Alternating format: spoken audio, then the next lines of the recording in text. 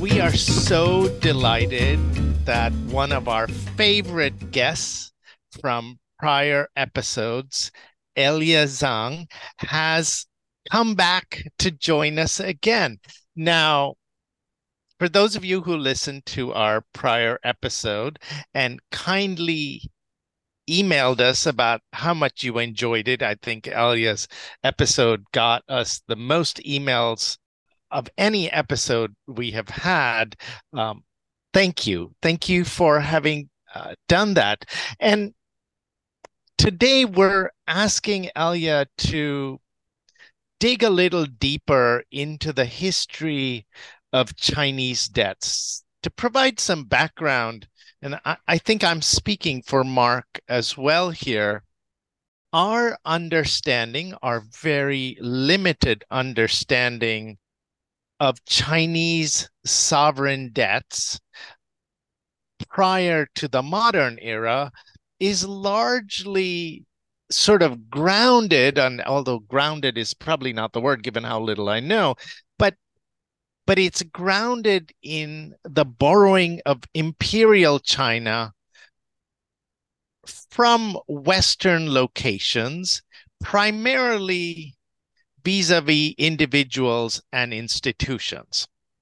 But Elya's book reveals that there is a large portion of defaulted Chinese debts, maybe the largest portion, that's not vis-a-vis individuals, and instead is borrowing from China, much of it wrapped up in the period 1938 to say 1946, where we have the Japanese invasion of parts of China and World War II in the background. So that's what we're going to primarily ask Elya to tell us the story of. It's an amazing story worthy of multiple novels, perhaps. But without further ado, first, Elya, welcome back to our podcast. Thank you so much. Yeah, thank you. Me too. Thank you, Mark. Thank you so much for having me. It's such an honor to come back again.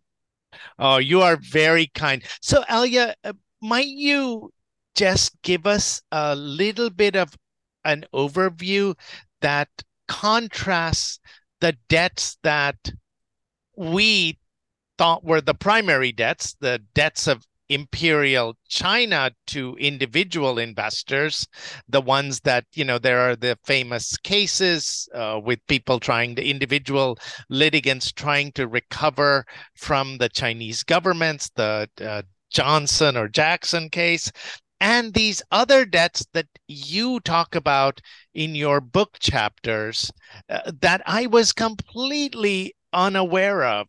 So, if you don't mind, could we trouble you for that overview? Yeah, of course. And so in terms of dollar loans to China, or we call, like the sovereign borrowing of modern China from United States, and specifically it's a total of 112 loans. So we can look at it by number, we can look at it by time, or we can look at it by size.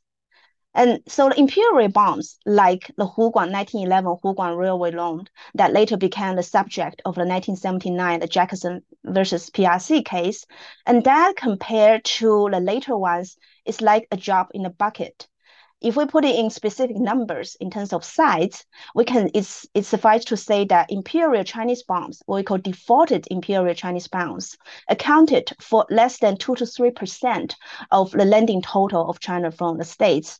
And on the other hand, the giant, what we call the elephant in the room, is China's wartime borrowing from American government. So here I mean American government, not American public or American business.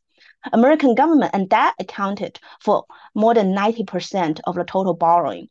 And that borrowing took place between literally just in less than 10 years, between 1938 to 1948. So can we there's so little that I know about this context, and as Mitu points out, what I do know is um, relates to the lending by the Imperial Chinese government.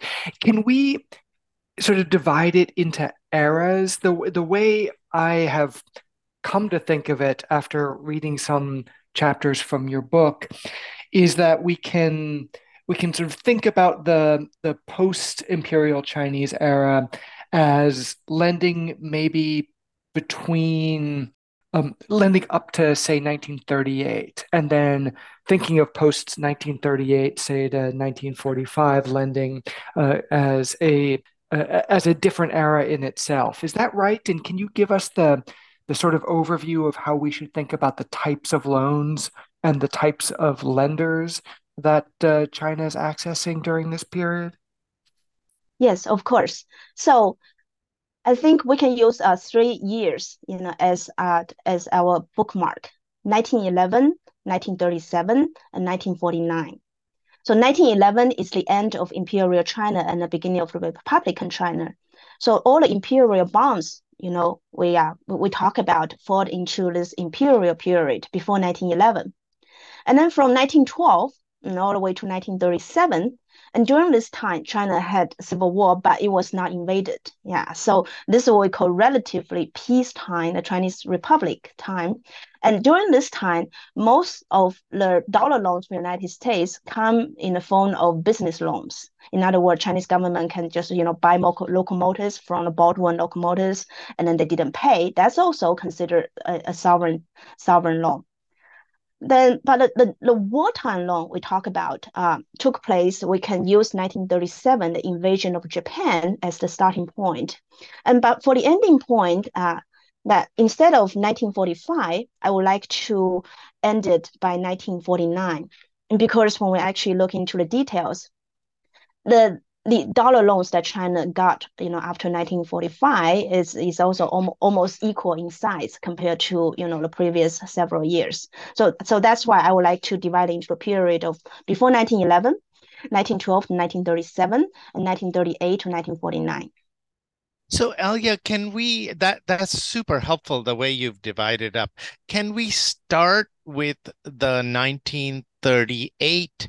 And I'm gonna get some of this wrong because my memory is so bad, but the early loans in 1938 seem to be the product of the relationship between one of the, and you can correct me, I think of one of the heroes of your story, KP Chen, and his relationship with Henry Morgenthau Jr., who is Secretary of the Treasury at that point. And these are loans that were backed with solid collateral that, if my understanding is correct, the Chinese government, thanks to KP Chen's efforts, really worked hard to pay back the US government on.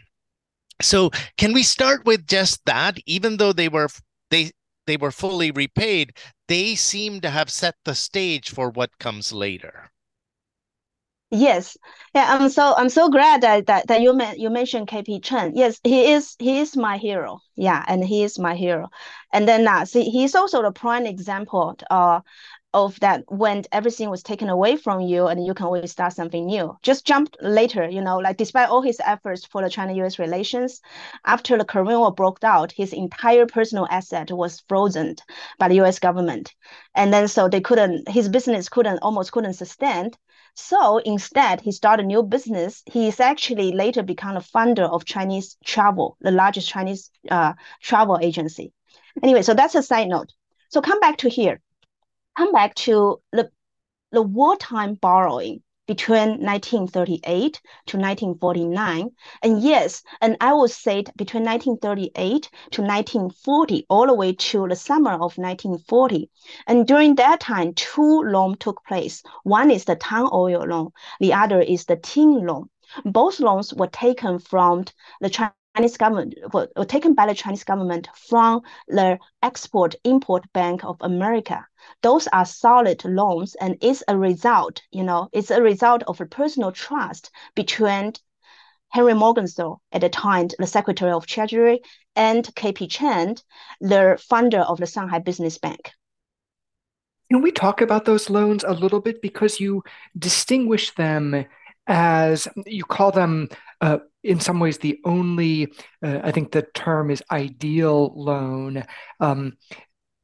I think of them as um, arm's length. I think of them as loans where commercial considerations seemed to dominate the terms of the loan as opposed to strategic considerations informing the US government's decision to lend. Can you just talk about the terms and structure of those loans and what makes them unique in the broader scheme of US lending to China? Yes. So as you can imagine, that when I try to race through all the archives on these 112 loans, and then when I start a project, I already know the result. The result of it is that despite all the money lended, at the end of the day, each side left unsatisfied. And then the Chinese side pointing finger at the United States and said, your lending sometimes is poor in timing, and then also, left us little options. And meanwhile, the American side will point finger to the Chinese side that I lent you so much money. Where did it go? And what did it accomplish? Yeah. So it's almost a brief a highlight for me to run into two out of this 112 loans that which I call the tang oil loan and the tin oil, they are ideal loans because they will pay back. They will pay back when China was at its poorest, and they were able to pay back for two reasons. One is contract, yeah, and then they have the most comprehensive contract, in terms of dollar loans to China. So all the time tonnage, were being stipulated. And then also another reason is because you have a important personality here. Yeah, you have a person when the infrastructure was lacking, personality matters more. And then in these two loans in particular, Mr. K.P. Chen, and then he used his personal credibility to make sure those two loans were paid off.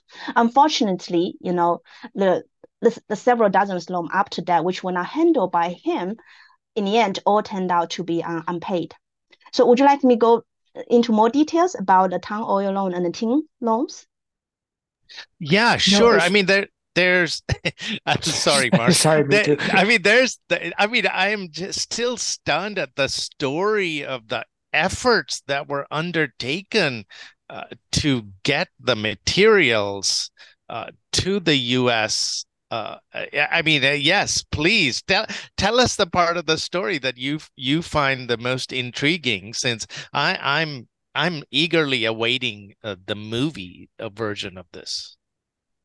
The Burma Road, tang oil up the Burma Road, up and down the Burma Road. So, yes. So the situation we are looking at is that by year 1939, China is broke. China is broke because before that, maritime customs was China's largest source of revenue, and that's gone. That's literally 100% gone, because you just need to take a look at Chinese map, and you will know that the entire nationalist regime was landlocked. All American customs has been taken away by the Japanese. And the salt revenue is also gone. And then meanwhile, the government has to fight a war on its own with close to no assistance from anyone. So in 1939, K.P. Chen was entrusted with task that he had to go to the United States and to get money, to borrow. But what collateral, isn't it? What does China even have to borrow? There is no gold, there is no silver, and then there is no mineral resources, very, very little. To be honest, the only thing that the nationalist regime had is just a couple of rocks and a lot of forests. So the K.P. Chen's job is he need to find some hidden treasure, have some hidden treasure. And then the hidden treasure he found is tang oil. Tang oil. So this is this kind of special oil from the tang trees, which you can use it for waterproof materials. So this is, before the invention of plastic. And then this is tang oil was this essential war area or war material that you need to apply to the surface of the canvas. So he found we call this hidden treasure. But meanwhile, they still need to find a way to borrow because the 1934 Johnson Default Act specifically stipulate that because China had not paid back yet, haven't redeemed, all those imperial bonds, so China cannot borrow for United States again. So even after getting, funding sort of hidden treasure, the KP Chen still need to find a way to go bypass what we call the legal hurdle to get it. So what they did is that they found an escape clause in the 1934, the Johnson Default Act. I wonder if you heard of this escape clause in No, I don't think I have. Go ahead, please. Tell me. Yeah. So we know that 1934, the Johnson Default Act it was a response to the global debt crisis, or in particular Latin American and then also European debt crisis in the 1930s.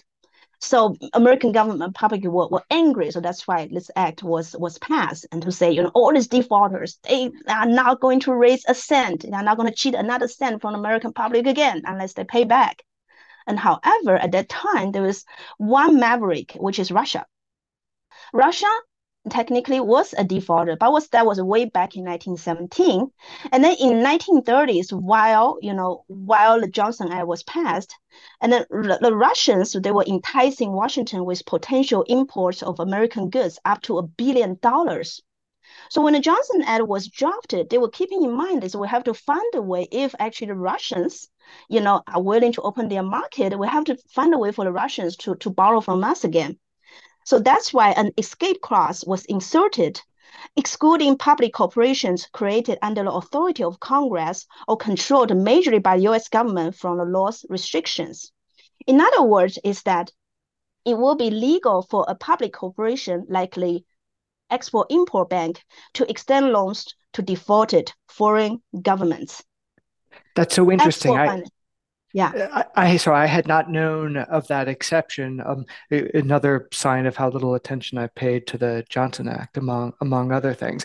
This sounds like a good transition point to start thinking about the wartime loans. So there is this kind of swell of lending from the United States, starting after 1940, as of course the United States is interested in sort of using China to advance its strategic interests in the Pacific. And you have this great line in the chapter of your book dealing with this surge in US lending. The line, I think, let me pull it up, that the seeds of destruction of Sino-US relations were sown in the grand celebration of big American loans to China. And so it's a really fascinating and I think consequential era. And so can you tell us what happens in the lending relationship here and why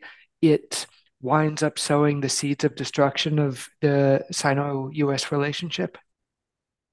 Yes, yeah, that's great that you remember that line, because that's something I feel very strongly about. And also as Chinese, when I look at this history, this sense of, unfortunate, this sense of, would have, what should have.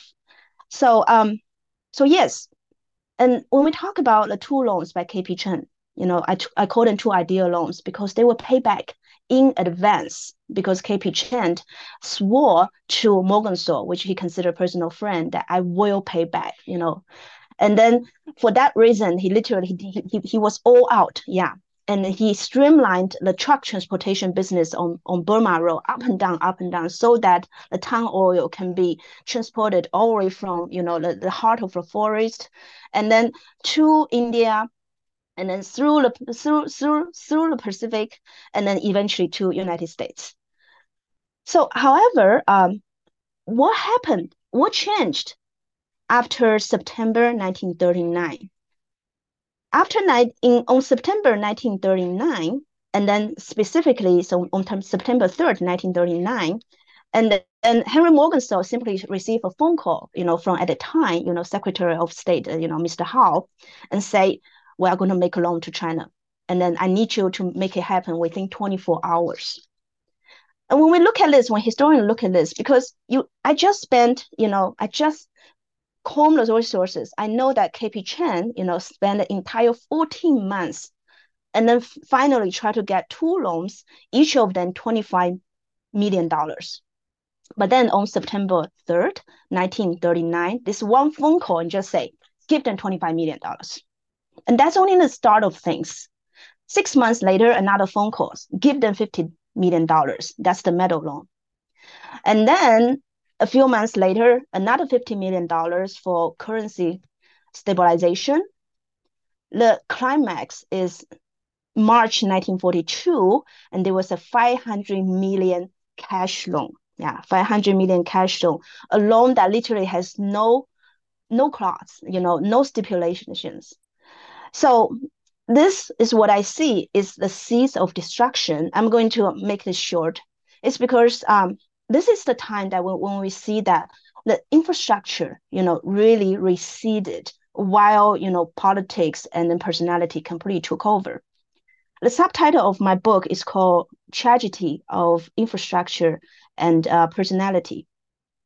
The real tragedy I see is that despite the amount and then also the duration of American lending to China, I didn't see through and through, I didn't see a stable infrastructure channel that can really, responsibly move American money to China for good use. And the best hope was the Export-Import Bank. KP Chen, he started this president. He found the escape clause, he found the collateral, and then he established two responsible loans with the Export-Import Bank. So Export-Import Bank should be this infrastructure. But if you look at the later ones, like for instance, the five I cited, none of them come from the Export-Import Bank. They literally were just either went through by congressional bill or by a direct appropriation from the secretary from the Secretary of Treasury. So this tragedy is, yeah, go ahead. Oh, I just wanted to ask a follow-up question about that 500 million loan because as you describe it, there's sort of no repayment terms, no stipulations on what's going to happen with the money. It's just a kind of giant pot of money given to the government to use at its discretion. And then would you just tell us what happens to that money? Yes, what happened to that money, isn't it? Yeah, and the 500 million cash loan, and then when I do my research on that, I keep shaking my head. I keep sighing and shaking my head. So $500 million, we have to comprehend the weight of this money. In 1942, and a bucket of wheat cost 12 cents, and then a gallon of gasoline cost 40 cents. So when we talk about $500 million, and then $500 million, and together with another at that time, the 200 million currency loan from Britain, was literally enough, to become the foreign reserves of all Chinese currency circulated out there. In other words, this $500 million in cash would have been able to stem the inflation in China. At the end of the day, the nationalist party, what we call the nationalist government, they lost China. In my opinion, it's not because they lose to the communists. It's because they lost to the inflation. Yeah, they didn't control the inflation. And because the Chinese Fabi, the value of Chinese Fabi, and then it inflated, you're probably not going to believe it, but it de-inflated 200,000 times between 1934 to 1949. I wonder if you heard of this kind of inflation rate before. So sorry, go on. I didn't mean to interrupt you. I was gonna ask a little more about some of the details, but please finish your sentence. Yes, no. So come back to Mark's question. So 500 million, in my opinion, the best use of that 500 million, cash, no stipulation, and just as a fun exercise, I even sit down to just count how long that loan contract is. Usually we know the contract loan will go page after page after page, isn't it? Yeah. So I went back to the original Chinese contract. It's just 1.5 page, and then I sit down and count the words. It's a total of 527 words for $500 million. It's also literally like one word, one word for $1 million there. So then this is This is where the tragedy starts, and where you have this kind of cash, and then you went out without any plan, without any stipulation,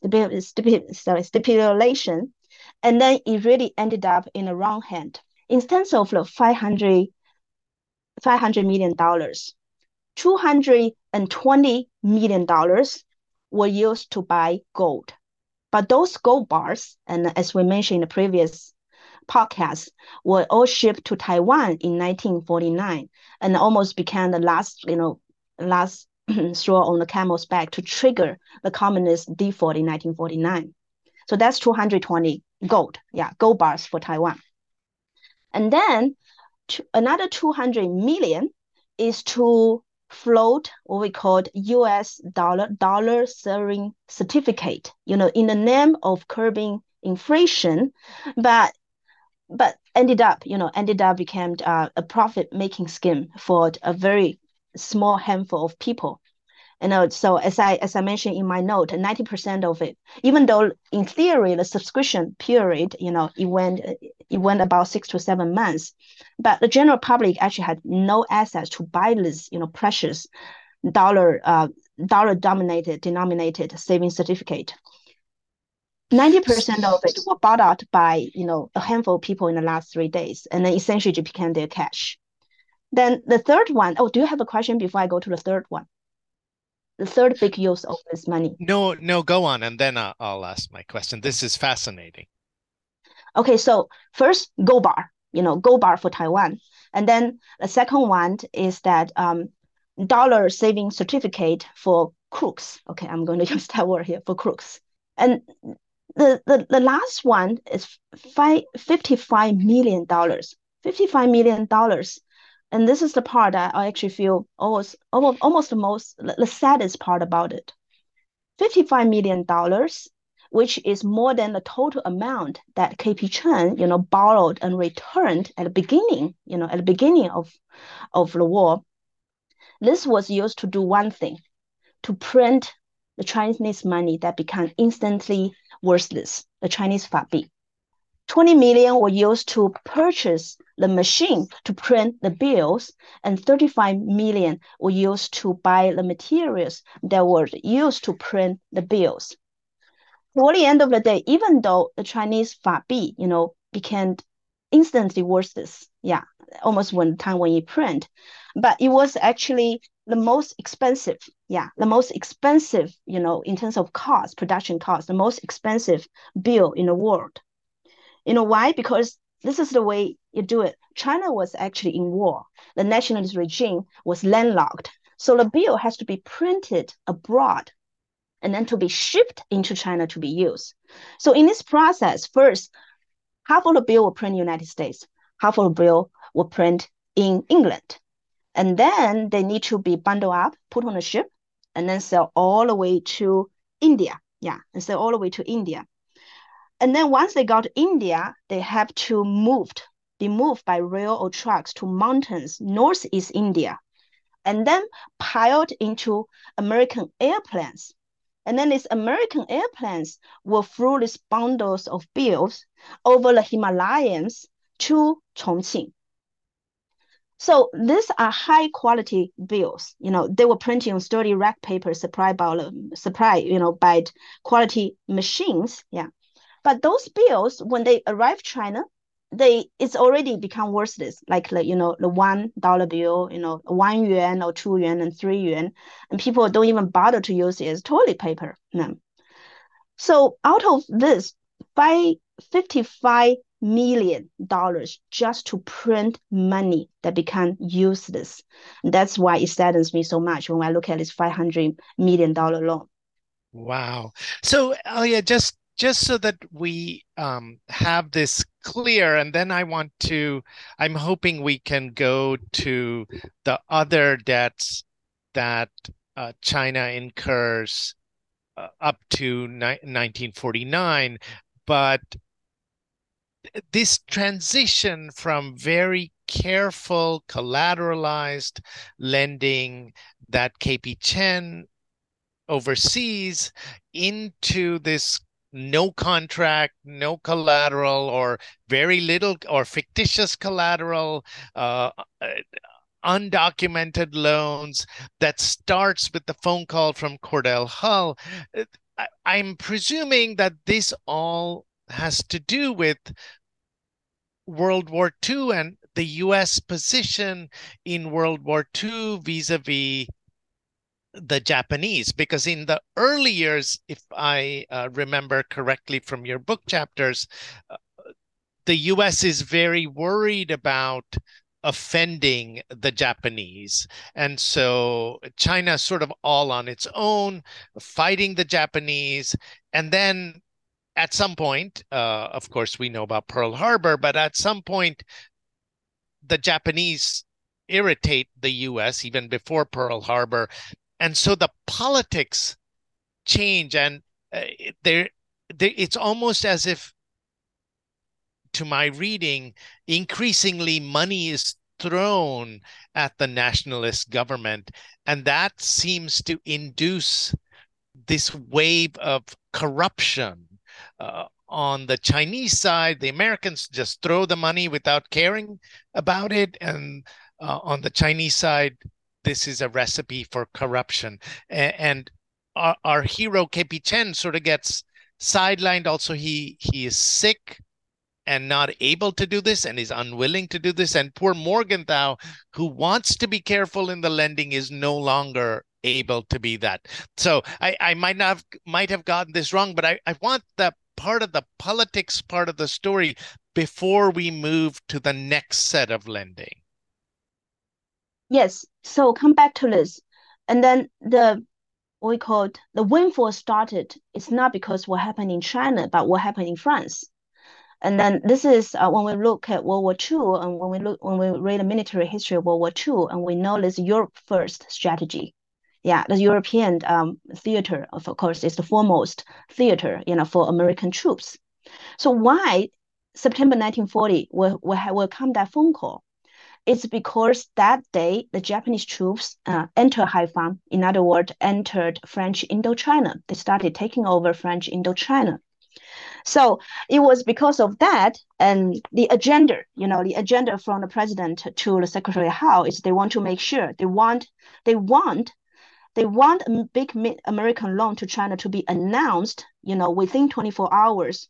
Therefore, symbolically signify that American dollars could flow to China faster than the Japanese troops moved into Indochina. So you probably get an idea for that one. And then the second one is what we call the next one, the $500 million one, of course, was Pearl Harbor. So yes, you are correct. This what we call, the political lending started from September 1940, and mostly because what happened in either in Europe or in French Indochina. And then it continues. Maybe this is too quick a transition, so tell me if I'm leaving out part of the story, and we shouldn't do the transition. But I'm interested in the Lend-Lease program that follows, which I think, in terms of the dollar amount, is the largest volume of U.S. lending. And I guess I had some sense that this Lend-Lease program was in effect. I knew that there was a great deal of lending in that sense between the U.S. and China, but I was stunned by the volume, and also by the kind of broader story you tell about that Lend-Lease program. So can we focus on that for a little bit? Yes. So we can talk about Lend-Lease program. Just for the sake of just to a quick review for the sake of the listener here. Let's quickly recap. American loans to China, and then Tang Oil loan 25 million, Ting loan 25 million. Those are the good loans by KP Chen. And after that, a string of political loans. Tungsten loans 25 million, metal loan 15 million, currency stabilization loan 15 million, and then the 500 million cash loan. As the climax, of the lending there. But Lend-Lease, another kind of beast. It actually started around the same time as the 500 million cash loan. the land lease. I would like to just point out two things about the land lease, American land lease to China. Yeah. The first one is that the land lease, to China, if we go by the American figure, it's literally the single largest injection of American money into China throughout the entire Chinese history. Yeah, I'm actually including today. You can look at the 1980s and 90s. It never amount to that size. So this is one thing. So because by the American figure is $1.63 billion. However, I would like to point out on the Chinese side, never agree to this number. The Chinese side, if you look at the nationalist government, they come up as their own balance sheet. And you probably won't believe this. So their balance sheet amount to about $107 million. So we are looking at $1 billion discrepancy here. And where did that $1 billion go? And that's the thing I'm writing right now for my land lease article. So this first thing about land lease, the size. And then the second one I would like to point about land lease is we think about land lease is for war. It's for World War II, isn't it? Yeah.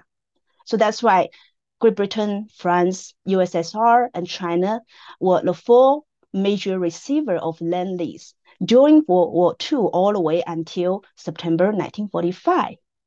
However, land lease program did go a little bit more after the war because all the receivers, they did need, like substantial materials to tie them through the first initial years after the war.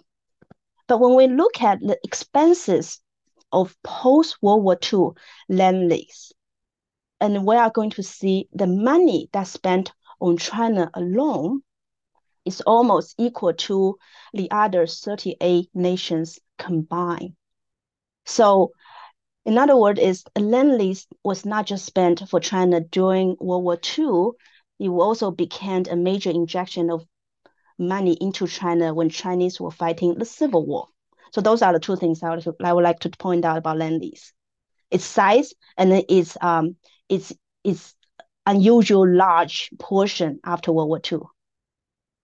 So, Elya, I'm so sad we don't have a couple more hours to talk about this because there's just so much to discuss. But I have a couple more questions that I'm hoping we can at least touch upon before we close, since we're getting close to the end of time.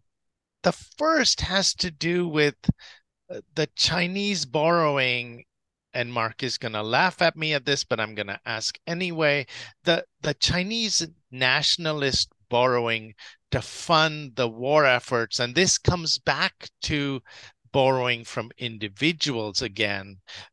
In every basic securities law course, we teach a case. It's often the first case that we teach on the Chinese benevolent associations in the United States helping sell Chinese bonds to individuals again in the 1940s to support the war effort. And here, the US government actually steps in to constrain and stop some of those sales, which seems to be a little bit at odds with the pro-China sentiment of the US government. So I'm wondering whether there is a story here, but I'm also wondering about the general Chinese borrowing from overseas Chinese that occurs during this time.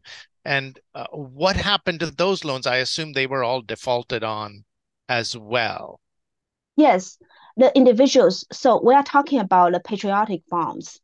And so starting from 1937, almost as soon as the Japanese invaded, yeah, and then the government tried to borrow from its own people.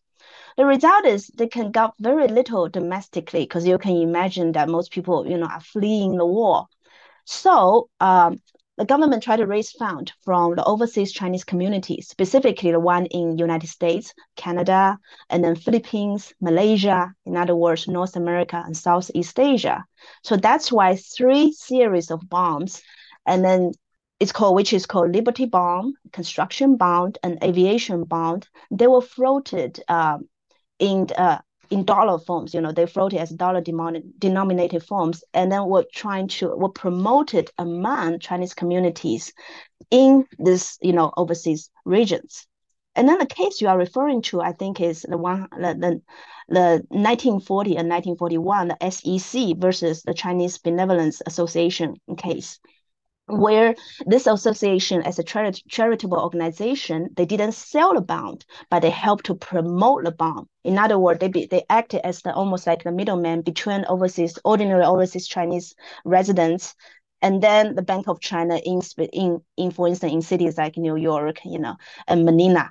And so they help to collect the money and then hand it to the Bank of China, and then the Bank of China give them the bonds, and they give the bonds to the purchaser of the bonds.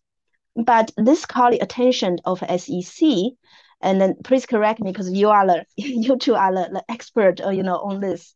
And my understanding when I read this is that the SEC forbade them from selling the bombs, and because those, they said the Chinese association are working as the underwriter, and then that violate the Johnson law, yeah, because China haven't paid back, yeah, and then they cannot sell new bombs there.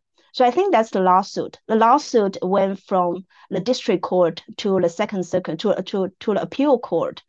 And the district court first ruled in favor of the Chinese Association, but I think the appeal court reversed the order and ruled in favor of SEC. And when it comes, you ask me why the American government in year 1940 and 1941, when they were actually, throwing money and the nationalist government and the SEC, will actually put restraints on this. My understanding is that SEC and Secretary of Treasury are different entities, and I think SEC report directly to the Congress, isn't it? So I think, on their view, they represent the interest of American public who borrowed from foreign countries. So they adhere to the Johnson Act, and that's why they require those bonds to be registered, and they restrain the activities of the Chinese Association.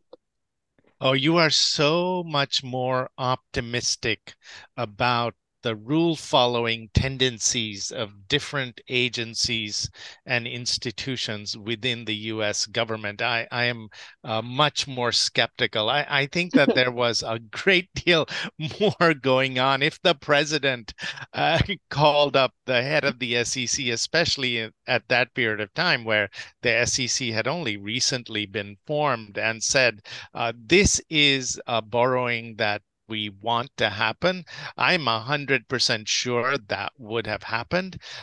Probably the district court did not get the message, but the circuit court got some kind of message saying we don't want this to happen. But there is, I haven't dug into this, and even though I taught securities law many years ago, I don't know the details, but I've talked to my friend Adam Pritchard, who is a historian, who says that the papers in the courts are quite interesting, but that almost nobody has dug into the archival record of this case.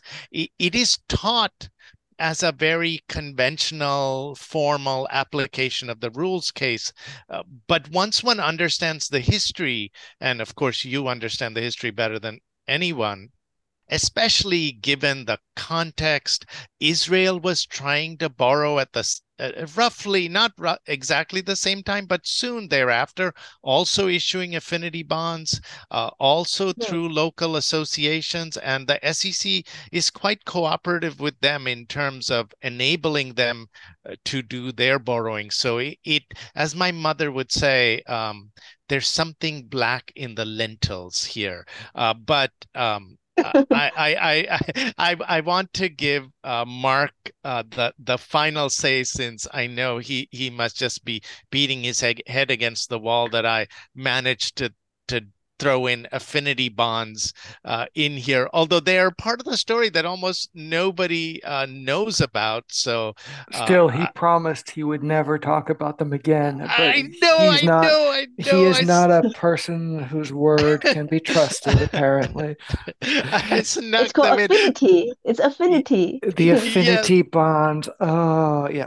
That is, it's such a dreary topic. Do you Elliot, think you've, because number might matters here? Because as far as I can see, that only about 600,000 were collected, and then 600,000 collected in 1940 compared to the 50 million, multiple 50 million loans extended from the American government is like nothing. And then, so do you think it is possible that this can be sacrificed? This is a small piece that can be sacrificed to make some people happy, and then, but meanwhile, preserve the big horse. yeah. Elliot, as we close, uh, I want to just ask you to kind of briefly take us from the war's end to the kind of collapse of everything and the nationalist flight across the strait, because I think that part of the story still hasn't come quite clear to me as I understand it. When the U.S. concludes the war with Japan, things are actually looking pretty good. Yes. The foreign exchange reserves are high. There's reason for optimism. And then just a few short years later, we have the nationalists decamping with all the gold to Taiwan. So what is it that explains the kind of calamitous drop in those last 4 years? And can it be linked to the lending, or is it just the consequence of the Civil War? Well, the Civil War, and then it's, if we said what's the financial secret behind the Civil War is inflation, is that people are losing faith. People call Civil War, they call People's War. They say the communists won a People's War. True. And then which also means the nationalists lost the People's War, or they lost, the People's War because they make people's money completely worthless. So how is that related to? I actually think it has a huge, a big deal related to the lending. It's because the dollar, yeah. You probably, if we put us in the shoes of the Chinese in 1940s, there's only one thing that's internal from 1938, all the way to 1949. Everything else inflated. Everything else become worthless. You lost your belongings. All the paper money you hold, become worthless. But there's only two things internal. One is American dollar. The other is gold. Another is American gold. Yeah, and they all come from American money. So, yeah, in my opinion, is that American dollar at that time has really had this single one opportunity to really stop inflation. And then if actually inflation was stopped, the nationalists will still be in power. And then it will be very different. There will not be Korean War, not Vietnam War, and then there will not be China and Taiwan right now. And so many things will not happen. So that's why, in my opinion, is I want to write the story, especially, the 500 million, cash loan, and also land they store it. And I want to describe how, 1.6 billion dollars, and they were not used. Yeah, how they just vanished there. And then also because just one thing, I also recently noticed that they try to start a land lease act for Taiwan. Bill was actually making a house right now because people say, what if China invade Taiwan now? We need to start, take preemptive act, land lease act for Taiwan. But I wonder if they do it, if they're going to read history, did they realize Taiwan, the Republic of China, has not settled their land lease account 50 years ago? Yeah, because land lease account, they are taxpayers' money. And when you look at congressional record, all the way from FDR to Lyndon Johnson, every 6 months there will be a congressional report. They will try to say this is a landless money, who has paid us back. And out of the 40 recipients, from 1942 all the way to 1965, 23 years of congressional report. And you see one after another country pay back. But at the end of the day, in the final account, they have two countries unsettled, USSR and Republic of China. And USSR settled in 1972, so which means China/Taiwan remain the only one that hasn't settled its land lease account. Then if a new land lease act is going to come out for Taiwan, what's going to happen to, how are we going to talk about history there? Well, yeah, thank you so much for joining us. I am really looking forward to reading the next chapters of the book.